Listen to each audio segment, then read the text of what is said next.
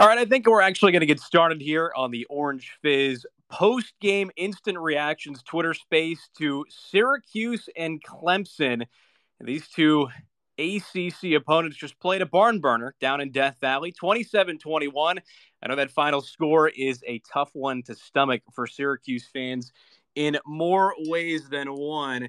And Jamie, I see you there with your request on the mic. I'll get to you in just a little bit before we open the floor to our first speakers of the day. But let me just open up with my first thoughts on this game. Then we'll open the door to anybody who wants to chime in. The headline for this game that you should be printing in 10-inch bold letters on the front page of every paper in and around central New York is that Syracuse choked. I don't feel bad for saying that. I don't feel extreme for saying that. Syracuse choked this game.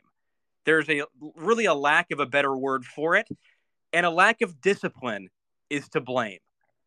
It's not talent, it's not ability, and it's not scheme. Syracuse did not lose this game today because of any one of those things. SU didn't lose because it had to play against a bunch of five-star players and a bunch of NFL talent on the Clemson side, from Myles Murphy all the way on down on that defense. SU lost because it is a team that continually shows a lack of discipline under Dino Babers, and that comes back to him. So as tough a defeat as this is, that is our main culprit for today. And as positive as it is to see Syracuse hang around with Clemson, the final score doesn't do this game justice. And everybody in here knows that. 27-21. Before the season, I think you would have signed for a 6-point loss to Clemson for whatever that meant to you at the time, whether that meant a good Syracuse team or a bad Clemson team. I don't think either of those two things are true, obviously not, with a top 15 matchup. But at this point in the season, with what Syracuse has accomplished, the goalposts have moved. So that only adds to the disappointment today. Big takeaway for this one is that Syracuse is obviously good enough to win. And it showed that it deserves its ranking in the top 25, in the top 15, entered the day at number 14. Big reason for that is Sean Tucker and Garrett Schrader, dynamic duo on offense. Those two were tough to deal with today. It's a tough assignment for any defense, even the Clemson defense that has talent up and down on its front, in its linebacking core. Had a little trouble with the secondary this year, has Clemson, but still, you're dealing with a lot of talent on that end. Syracuse obviously has players that can stand up to any in the ACC, offensively and defensively. And speaking of that, Tony White's defense played a pretty good game today, all things considered. I know a 17-point spot in the fourth quarter doesn't make it look very good, and neither do Clemson's rushing numbers, 60 carries for almost 300 yards. But DJ Uiagalelei for Clemson looked awful in this game. 13 of 21 for $138 and 2 interceptions. Didn't look comfortable, even with Garrett Williams banged up in this game, not really appearing. Deuce Chestnut at one point left with injury. He came back on a gimpy leg. There's a lot to like there for Tony White's defense against a Clemson team that, of course, has guys who can beat you many ways. Uiagalelei, Will Shipley. That lineup is a tough one. But unfortunately, White's defense down the stretch just ran out of gas. And that's what you saw in the fourth quarter. However, going back to the first point, Syracuse didn't lose this game because it's a less talented team. SU lost this game, and Jamie, I'll get to you in just a second. I really appreciate your patience. Wondering what you think about this point or anything else you want to say.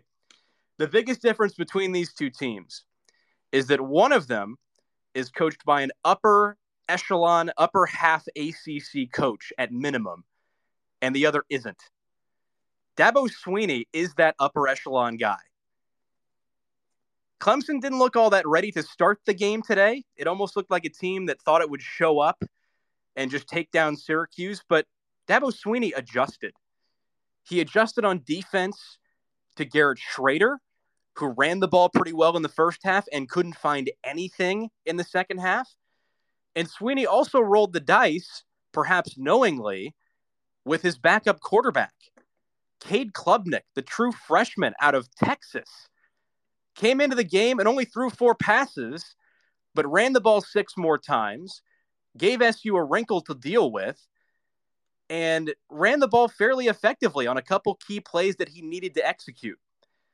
And on the other side, faced with these things that the Orange suddenly had to deal with, SU looked absolutely, positively frozen at the wheel, dealing with those changes from Sweeney. Even in the third quarter, when SU had a lead, you could kind of feel them start to slide down the pole.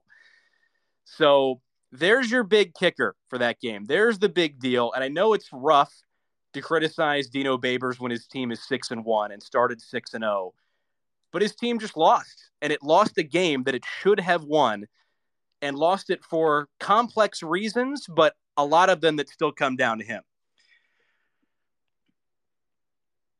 All right, Jamie, you are on the clock here, my friend. What do you have to say about this game?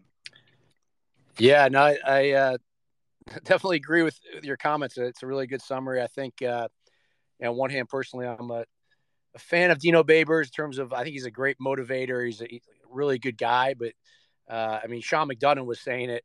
First of all, there's 2 minutes to go in the game. You stop them for 4th down before they go for the field goal, and you have your last timeout. So you have to use it on defense, right? Because they're going to run the clock all the way down. On offense, you can save, you can get a play off 5 seconds in between plays. And Dino inexplicably waits for like 30 seconds, which is about 25% of the remaining time in the game, before he calls time. And he ends up calling the timeout. Even McDonough's going, "What is going on? That's just a total whiff," was his quote.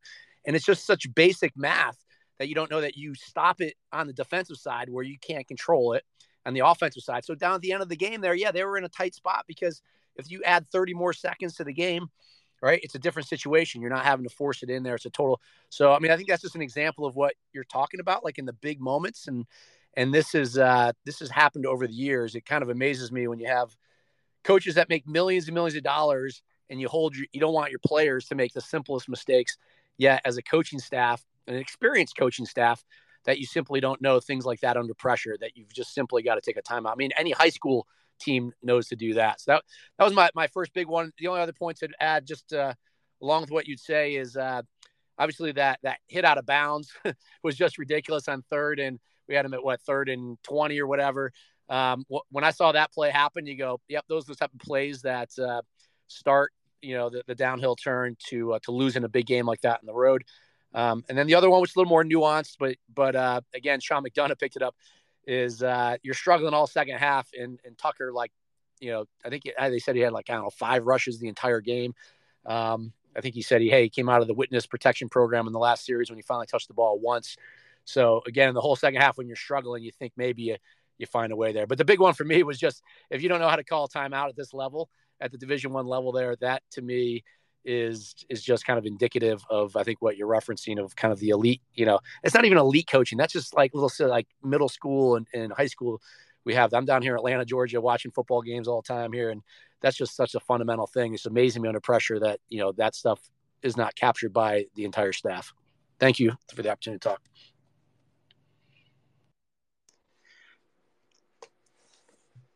Yeah, thanks for speaking up there, Jamie. And I really, it's almost like you're here with me, and you can see what some of my notes were for this space that I was looking at here, because we will get into kind of some of the things that happened to Syracuse in that second half, including the penalties, including some of the timeout stuff. But to your point about Babers, I agree with you that this is something that he has to remedy.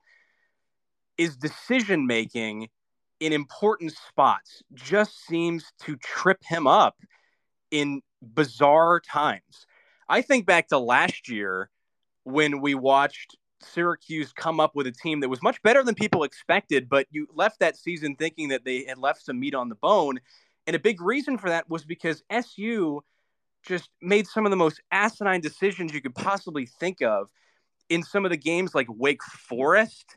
You think back to the end of that game when Syracuse lined up to go for 2 and took a penalty and then kicked an extra point to go to overtime and then gave up a walk-off touchdown. Like, Syracuse should have been ready from the beginning for its 2-point conversion and then avoided getting walked off on by, I think it might have even been A.T. Perry from Wake Forest last year. In that same game against the Demon Deacons, there was a penalty in that game, a holding penalty, I believe it was, that Syracuse accepted on a third down incompletion. It gave Wake another chance on third down. They converted because Babers explained after the game that he didn't want to let Wake's kicker attempt a 51-yard field goal. The guy's longest was 49 yards. You expect him to know that, but instead, let's not make the guy try a 51-yarder. Let's give Sam Hartman another try to throw the football. So I thought that was one of the strangest sights during Babers' entire coaching tenure, was the look of him standing next to the official. And I think the phrase that I used tweeting on the Fizz was he was standing prom pose close. Babers practically with his hands on the guy's hips. He could have probably smelled Babers' breath. He was so close to him. And Babers is just standing there. He's not screaming for a timeout. He's not using his hands. He's not trying to get his attention whatsoever. It's almost like he wasn't thinking about it at all.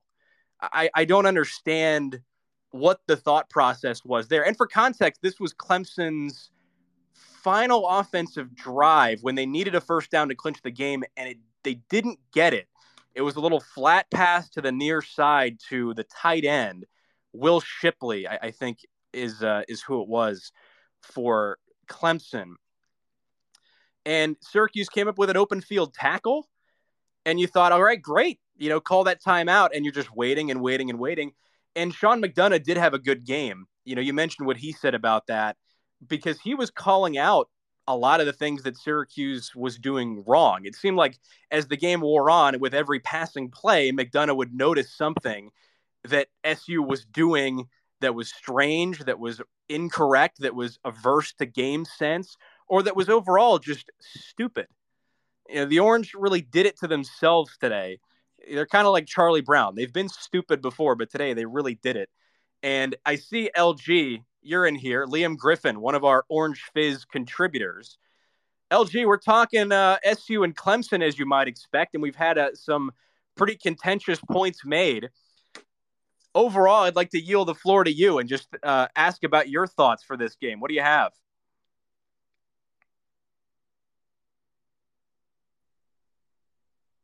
Floor is yours, LG.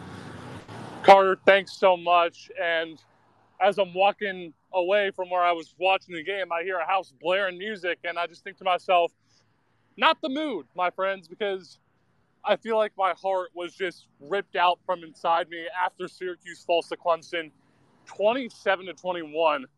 And Carter, you've probably seen the takes on Twitter too. It feels like deja vu from 2018, right? You're up double digits on the road in Death Valley.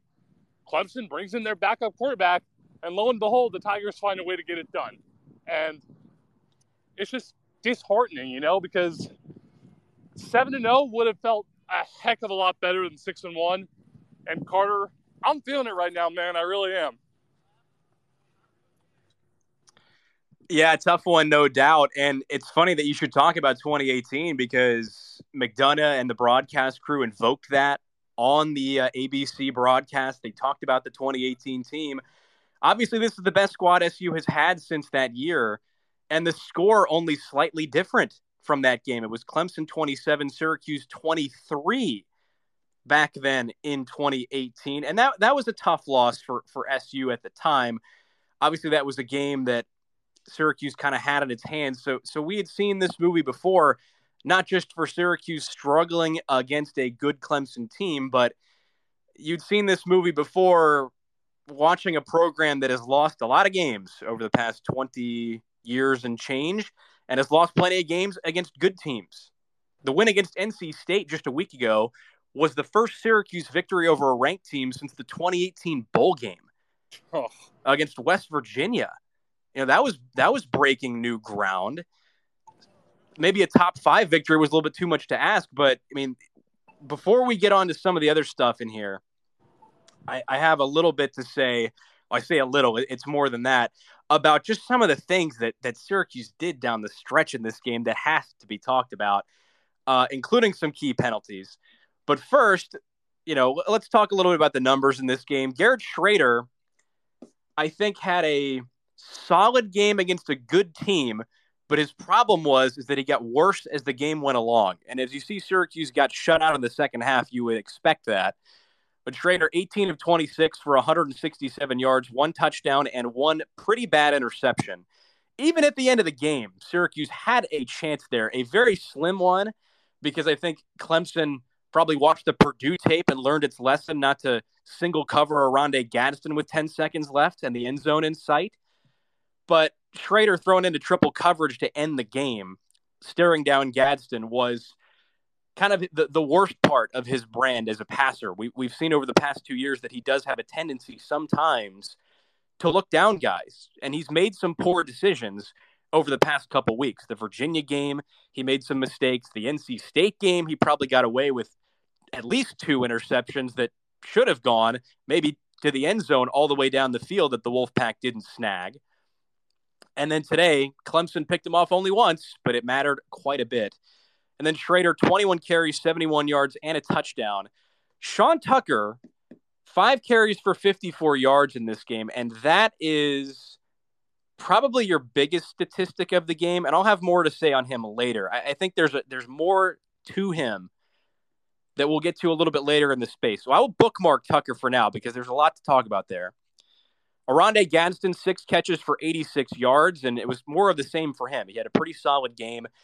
He's playing against a good defense in Clemson, a defense that tested him. But he made some important catches. He made some catches in single coverage, and overall, he continues to look like a very valuable weapon to this offense that really lacks a lot of them. Trevor Pena, 4 catches for 14 yards. Devon Cooper, 2 for 27. 1 catch he didn't make, ended up being pretty important, but we'll get to that in a minute. And Damian Alford, 1 catch for 22 yards on that last drive that kind of looked like and felt like for a minute like it might have been a little bit more magic. 2 straight games he's making a catch in the final quarter of play that helps SU stay alive in a game. He had that big-time reception against NC State on the play where Schrader looked like he stepped over the line of scrimmage, ended up not being so, but Alford caught it anyway. This time a great toe tap job on the sideline for 22 yards. Unfortunately, it was not meant to be. On the other side, DJ Uiagalelei has had a pretty good season so far. He came into the game with 17 touchdown passes, 2 picks, but he kind of looked like himself last year, not this year. 13 of 21 for 138 yards, 2 interceptions that eventually got benched. He also fumbled the ball on the 90-yard Jihad Carter scoop and score on the fumble that Marlowe Wax forced. And then going down the Clemson lineup, Will Shipley, leading rusher, 27 carries for 172 yards, 2 touchdowns, had a long of 50 on that second touchdown. And Clemson really ran the ball with impunity today for really the first time we've seen a Syracuse opponent do it. Entering this season, the Orange with the new look defensive line, I think, worried a lot of people with how they were going to be able to stop the run. And it really hadn't been a problem so far, even minus Terry Lockett after the Virginia game. But today was your first blueprint game that Clemson provided. A couple defensive linemen had pretty solid moments. Steve Linton had that sack. Caleb Okechukwu got into the backfield a few times. But overall, ground and pound for Clemson worked pretty well. And I think that going forward is going to be something that we see other SU opponents do. And then finally, Clemson receiving game. Didn't have a lot of players make big-time catches today. Antonio Williams led the team 5 for 30. Joseph Ngata 3 for 50, the inverse of that stat line. So overall, for a game SU hung around in, you wouldn't expect Clemson to have outgained the Orange 450 to 291. But when you look at that stat, you sort of understand how Syracuse eventually fell. Even after Syracuse had 4 takeaways, which is just a jagged pill to swallow. I don't know when the last time Syracuse lost a game in which it forced 4 takeaways and eventually did have 1. But I don't know when the last time Syracuse lost a game in which it forced 4 takeaways, period. It would have looked worse had it been 4-0, but 4-1 is still pretty dramatic. Clemson doesn't turn the ball over 4 times very often. Dino Babers has played Clemson pretty close over the years, and he must know something that he shared with Tony White today on the defensive side. because they played Clemson quite well. They took advantage of some of the things Clemson was doing on offense to force those takeaways, but lack of capitalization is your name of the game. And part of that problem, which I'll use to segue into the next big section here on the space, the biggest reason Syracuse could not capitalize on any of those takeaways or seemingly anything good it did on the day was because of penalties. 10 penalties for 88 yards, double digits again for Syracuse, a team that came into the day leading the ACC in penalties per game. SU came in today tied atop the conference with Virginia Tech with 57 penalties. But Virginia Tech, prior to today, had already played 7 games. Syracuse had played 6. So per game, SU is doing worse than the Hokies. And you would believe it if you watched today, because there were some flags that were big time important in this game.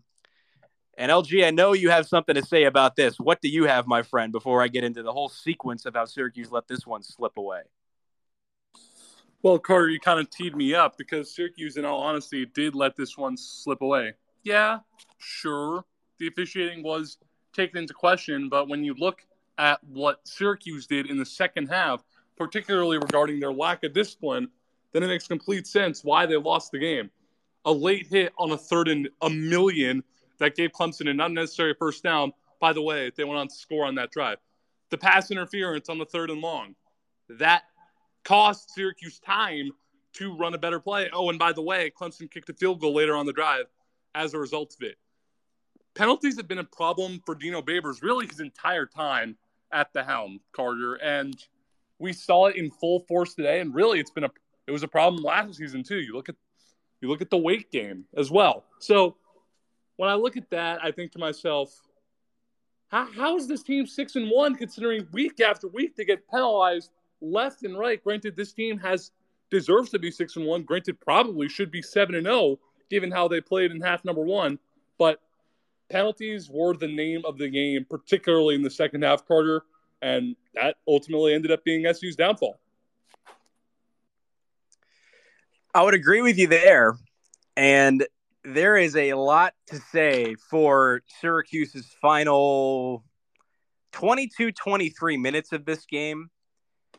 So first of all, my take on this, and it may differ just ever so slightly from ULG. I think it is mostly the same, but Syracuse lost this game in part due to penalties because the ones they took came at awful times.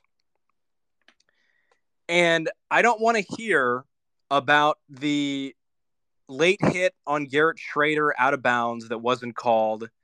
I'm really not interested because at the end of the day, those things happen. Syracuse probably held Clemson a couple times and it wasn't called. I don't believe in home cooking.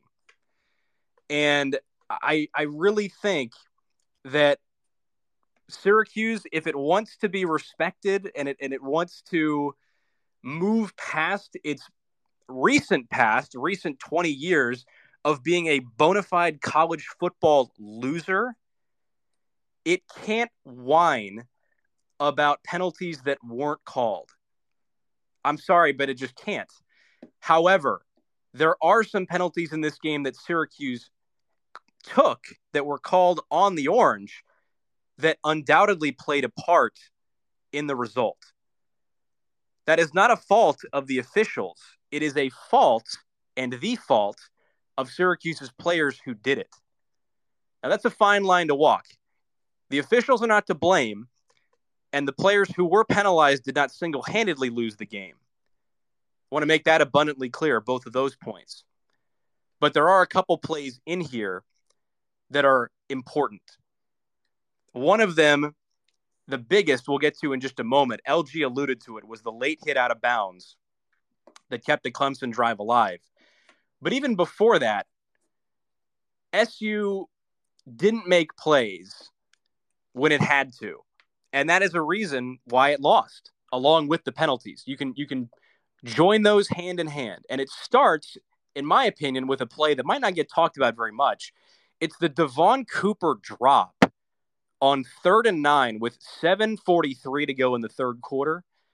A ball that might have left him with a chest indent for life because it hit him so squarely right in his rib cage beyond the first down sticks and just gonged off his chest padding or whatever he had underneath there. He might have been wearing a pinball bumper under his jersey with how forcefully it bounced off of him. But what would have been a Syracuse first down instead ended up being a 4th down. That cost the team momentum. Even after the defense came up with an interception on DJ Uiagalelei on the ensuing Clemson drive, Syracuse didn't capitalize. So there you have 2 chances. Cooper drops a ball. You get the ball back after an interception, and you punt very quickly, I might add. But a big play in this game, and I feel bad for him because his name's going to come up in every recap of this game now and years down the line. But we have to talk about Elijah Fuentes-Cundiff. With 1:33 left in the third quarter, it's 3rd and 25. DJ Uiagalelei has been chased from the game. Instead, Clemson's backup quarterback is in the game. It's Cade Klubnik, a true freshman out of Texas. And the guy was just going to prom months ago, playing high school ball. Now he's on Clemson. Now he's playing number 14 Syracuse in Death Valley. 3rd and 25, he looks like a true freshman. He runs out of bounds on a play where he can't afford to start cutting the field in half right away. Instead, he rolls out too quickly, can't find anybody, and he has to take virtually no gain. But the Syracuse player who comes to the rescue and who extends the Clemson drive is Elijah Fuentes-Cundiff, a redshirt freshman on the defense with 2 tackles on the season and 4 games played this season and 4 combined tackles in 2 seasons. Perhaps forced into the game because of how many injuries SU's defense has accrued over this season. Down a lot of names, from Stephon Thompson to Terry Lockett to even Dennis Jaquez. Derek McDonald hit the field a little bit in this game. He was out. Garrett Williams was banged up. Deuce Chestnut left the game. A lot of names in there on defense who you might not have expected to be in the Clemson game in preseason. Elijah Fuentes-Cundiff is one of them. His late hit on Cade Klubnik on that 3rd and 25 is, by win expectancy on ESPN as well, and just from the eye test, one of the biggest plays in the game. And as bad as you feel for a guy who doesn't really play, and as much as we can defend him by saying that he did not allow the ensuing touchdown that came 7 plays later on what came to be a 15-play Clemson drive, he does deserve blame for that play because Clemson stayed alive. It gave Klubnik life. It kept the crowd into the game. They roared when they heard the official announce that penalty. And it was painfully apparent that Fuentes-Cundiff felt terrible about it, and you felt sorry for him. I wasn't entirely convinced that it was all that late a hit, but at the end of the day, he made a choice. He made that kind of contact with Cade Klubnik when he was running out of bounds. And in his stadium, with an official right there, that is going to be called. So that is not on the officials for calling that on him. And that penalty did not single-handedly lose Syracuse the game, because even after that, Clemson scored, botched a 2-point conversion. It's still a 5-point game. All SU has to do is go down and score some more points and dust it off. But instead, we later come to find, and reported by ESPN, or not ESPN, the sideline reporter in the game for ABC, rather, the game broadcast, that Syracuse's body language on the sideline is down. And Fuentes-Cundiff was one of those guys, because the television kept cutting to him and everybody kept looking at him, and for a team that for so many years struggled to learn how to win, that was a bad feeling to see him down after that mistake and feel, man, that might be it, right? Here we go again with a mistake. That play, that penalty, according to ESPN's model of win expectancy I mentioned earlier, dropped Syracuse's probability of winning the game by 10% on one penalty, 85.4 to 75.4. And I know that's just a figure. It's just a model. But from humans all the way down to analytics, robots who have no bearing or emotional attachment to the game, the machines and the electricity that goes through the conductor chips and the microchips to calculate that in the computer, both that system and the humans who watched the game knew that was a terrible play that cost Syracuse dearly. That's your big-time penalty in the game that cost the Orange. Of course, there were others, right? The Chris Bleich hold on Oronde Gadsden's catch later on in the game when Syracuse is desperately trying to claw its way back onto shore from the freezing waters it was starting to sink in Death Valley.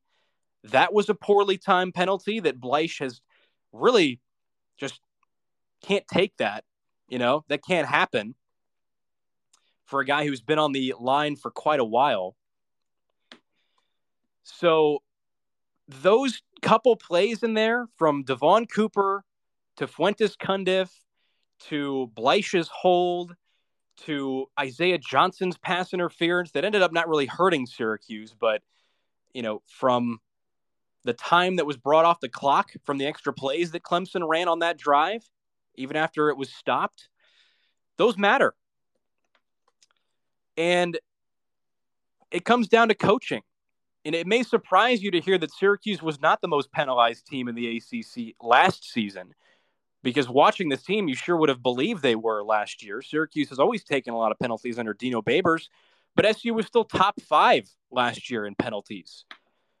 This year with 10 more, unless Virginia Tech just shanks its next game, SU is going to lead the conference and is still going to be behind the number of games that Virginia Tech has played. So it gets back down to coaching. And I want to move a little bit on to a big point to do with that I mentioned earlier, a guy bookmarked in Sean Tucker. I struggle to understand the thinking that the coaches undertook in this game, as we talk a little bit about Sean Tucker here on the Orange Fizz Instant Reactions Twitter space. And feel free, anybody listening in, if you want to share your thoughts or speak up about this game, be happy to call on you and let you know that your time has come to speak, as long as we keep it civil after such a frustrating loss. But Sean Tucker in this game, 5 carries, 54 yards, a long of 23. And for those of you who aren't mathematically inclined, that's over 10 yards a carry for Syracuse's star sophomore back, who has had a couple 100-yard games this year, had the 6th highest single game total in program history against Wagner, had a 90-plus yard game against NC State, and looked pretty solid again today. Why he vanished in the second half of this game is anyone's guess. Because as Clemson ran the ball with consistency and ran the ball 60 times in this game for 293 yards, Sean Tucker carried the ball twice in the second half of this game for 15 yards. He was last seen in the game catching a pass on the final drive for a first down, but he was awfully conspicuous by his absence in this game. And a point I made while running Twitter for the Fizz in this game, live tweeting the game, is that we cannot hold Dino Babers to a double standard when it comes to his offense. And what I mean by that is that when things go great for the offense this year and when things look good, we say, man, this move to hire Robert Anae as the offensive coordinator was a masterstroke. He's a genius. He kind of looks like a librarian, but boy, he has got the goods, and this offense looks amazing. And then when things go poorly, we tend to say, man, I don't know what Dino Babers' offense is doing here. Same old stuff, can't block, bad play calling, and that's on him as a head coach. It's not fair to Babers to do that in this game because I struggle a little bit to understand what Robert Anae was cooking by giving the ball to Sean Tucker only 5 times in this game and twice in the second half. Clemson looked dead set on not letting Syracuse beat it through the air. And for a Clemson defense that entered the game with a low-ranked pass defense, coming into this game, Clemson third worst in the ACC against the pass. And the Tigers have had injuries in the secondary, but the point remains. Clemson looked intent on shutting down Syracuse's passing game. And I think with the low figures and low level of involvement that Syracuse's receivers had outside of Oronde Gadsden, you can see that they accomplished that. Trevor Pena, Devon Cooper, Damian Alford all had very quiet games. Courtney Jackson put up another 0. No catches in this game for Jackson, who entering the year we all thought was going to be some kind of slot weapon. Goose egg today. So instead, with struggles in the passing game, Garrett Schrader is your leading rusher in this game, both carries and yards. He carried the ball over 4 times as much as Tucker did, but averaged 7 fewer yards per carry, 10.8 to 3.4. Schrader ran the ball pretty well in the first half, but Clemson adjusted. The number 5 team in the country tends to do that during halftime. When an opponent comes in and does things pretty well, Dabo Swinney and company are pretty good at shutting things down and making you adapt. And Syracuse did not do that very well. Schrader was still running the ball in the second half, sometimes by design, sometimes out of desperation. But why Syracuse kept trying to throw the football when Sean Tucker was racking up seemingly 5, 6, 7, 10 yards a pop is baffling. At the very least, with Syracuse in the lead, 21-16, Tucker should have gotten the ball more.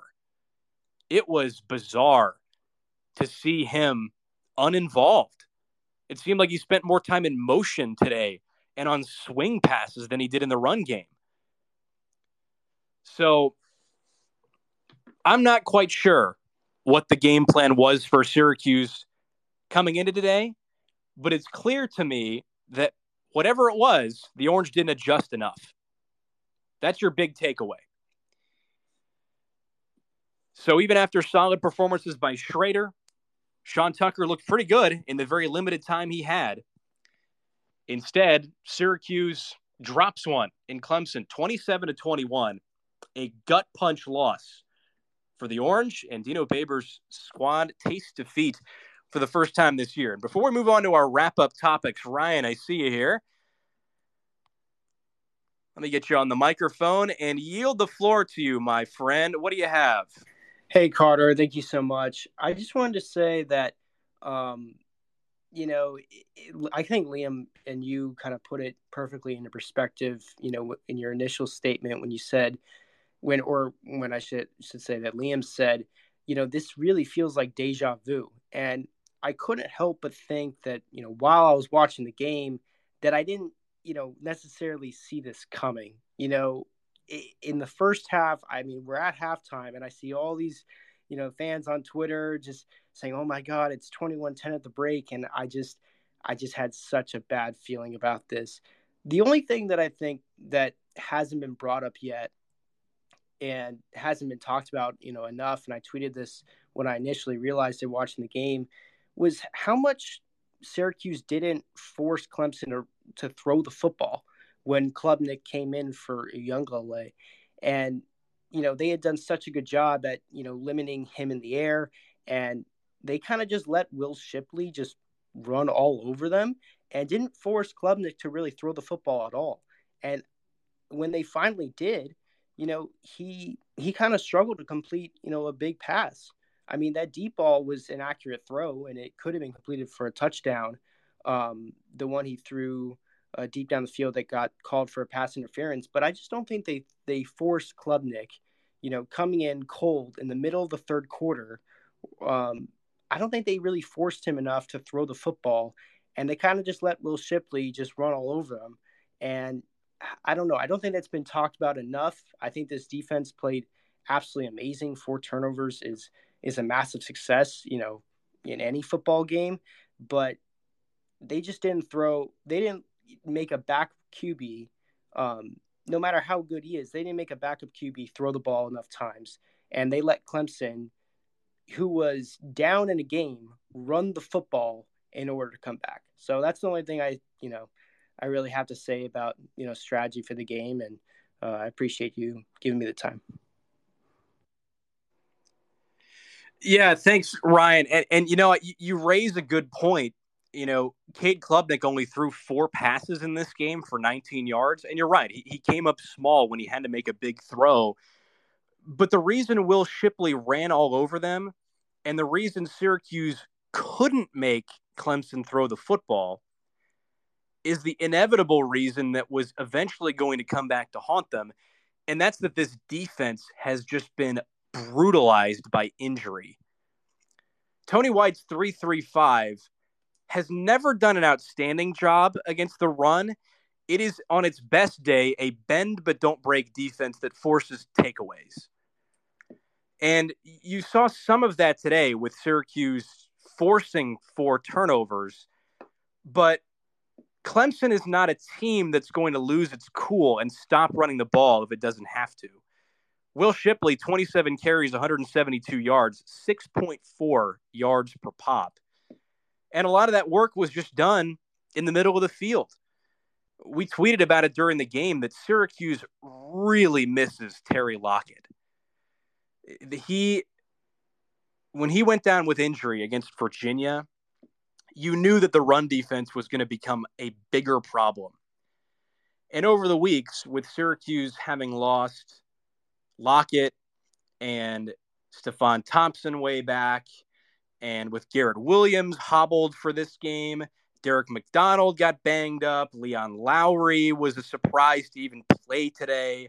Kayvon Darton, by the way, who was into this game, he had a difficult time stopping the run. I think if you're going to pin blame on any one player, Kayvon Darton did struggle in the linebacking core today. Sometimes playing up on the line, sometimes playing back against the run. But especially in the first half, he jumped out to me as a guy who looked like he was running on sand. I mean, he just could not, he couldn't get to the carrier. He was slow to the ball. I thought that he did not have a very good game. And when you're already shorthanded on defense, especially up the middle, you can't have a poor performance from any component of your defense. And unfortunately, I don't want to pick on Darton, but he jumped out to me as a guy who did not have a great game. And Clemson's offensive line just shoved around the guys who were in. Elijah Fuentes-Cundiff, his penalty in this game was especially surprising because you looked up and you had to figure out who had just done it. Ordinarily, he's not in the game, but Syracuse was on the field a lot on defense, and with that number of injuries, SU had to get creative with the guys who were in there, and I think Clemson just took great advantage of that with the run game. So, ultimately, if you look on the stat sheet, Clemson could have lost this game. 4 turnovers, did not play a very good game, 2 fumbles, 2 interceptions. But the Tigers outgained the Orange by over 150 yards, 293 rushing yards for Clemson. The Tigers had fewer penalties. They had more first downs.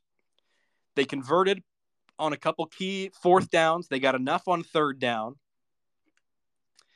And they forced Syracuse out of its game plan, and the Orange didn't adjust. So getting back to our main headliner point to this entire space as we near our wrap-up point, Syracuse lost this game mostly due to a lack of discipline, but because Syracuse's coaching failed in this game in multiple ways. Penalties are a big part of that, but the lack of adjustment is another. And I know that is a charged statement to make when the team was just 6-0 and was just up 21-7 in Death Valley, and obviously showed that it could hang around with a team as good as Clemson. But the cruel reality is you have a right to say things like that, and we all do, because Syracuse lost the game. And when Syracuse loses, we look for reasons why that happened, just like we do when Syracuse wins.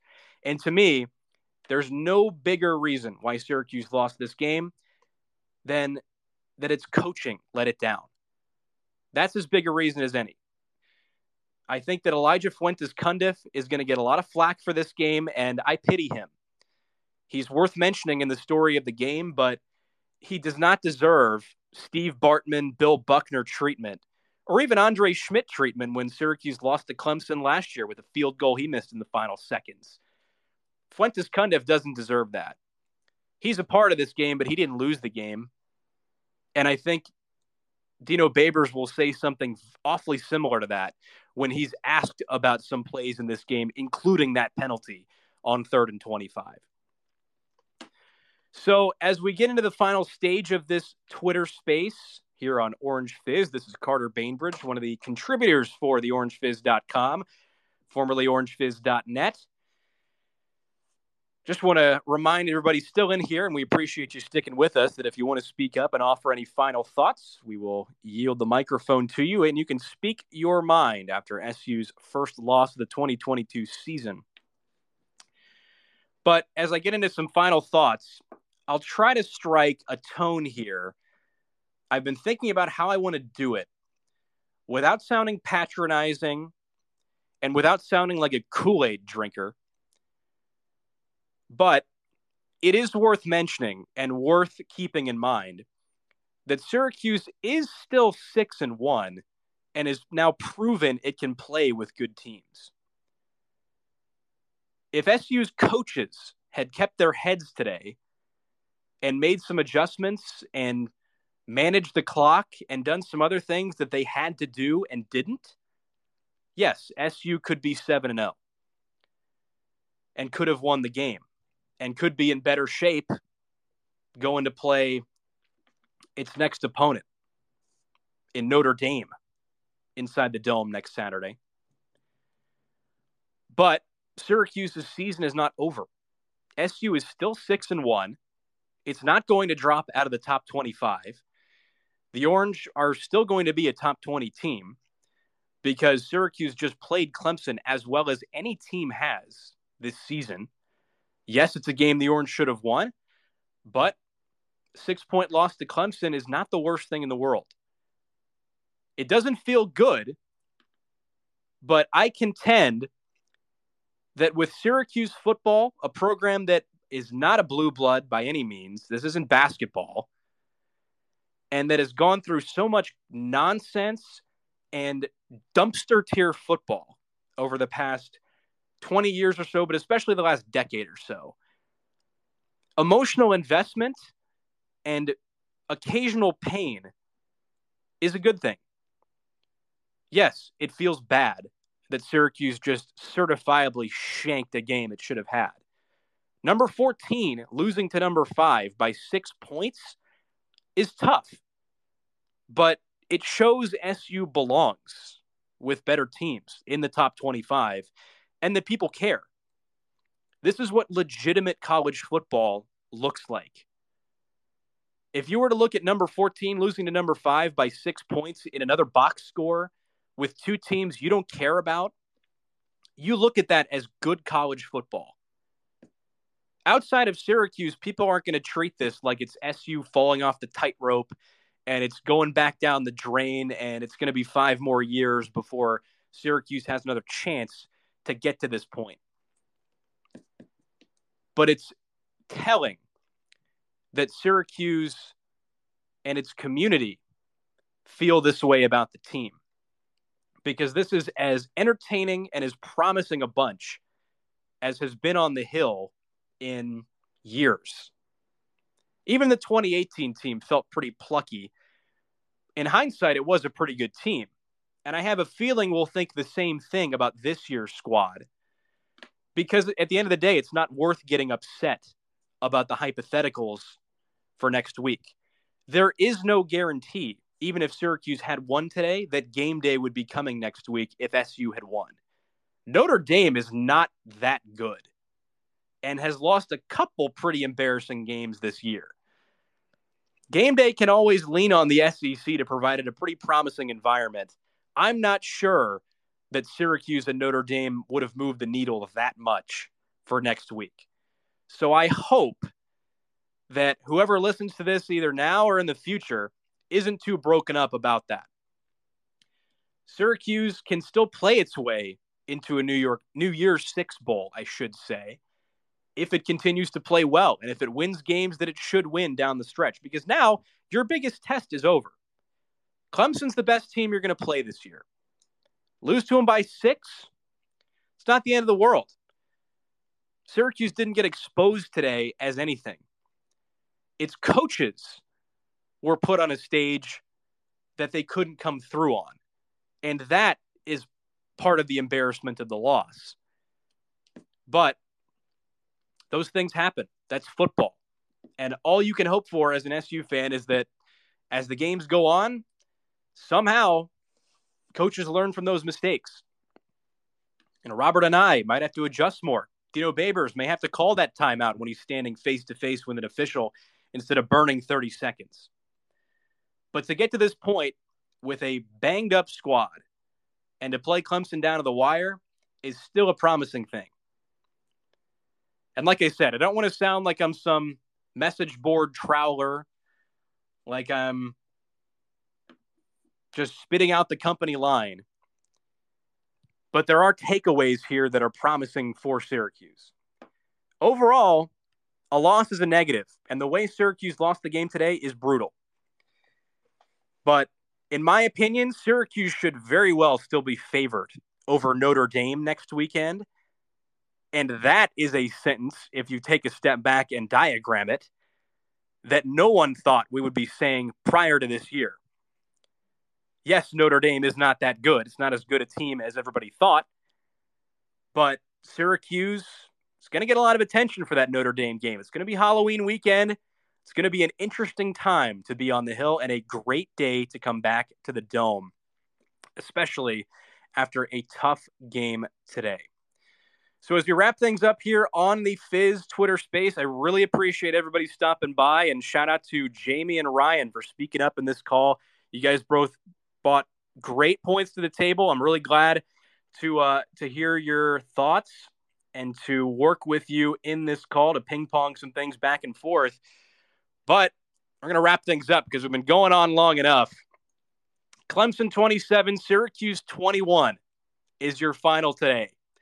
SU let one slip away, but the sky is not yet falling in Syracuse because the 6-1 Orange are back inside the Dome next week against Notre Dame. And just a reminder, folks, Orange Fizz will have coverage of that Notre Dame game on Twitter and with a post-game Twitter space just like this one. So make sure to tune in for to theorangefizz.com for our articles, for our podcasts, and to lock in next Saturday when SU takes on Notre Dame inside the Dome, because we'll be right here and we will be eager to hear your thoughts. Thanks for tuning in. That's going to wrap things up for us on the Orange Fizz space this time.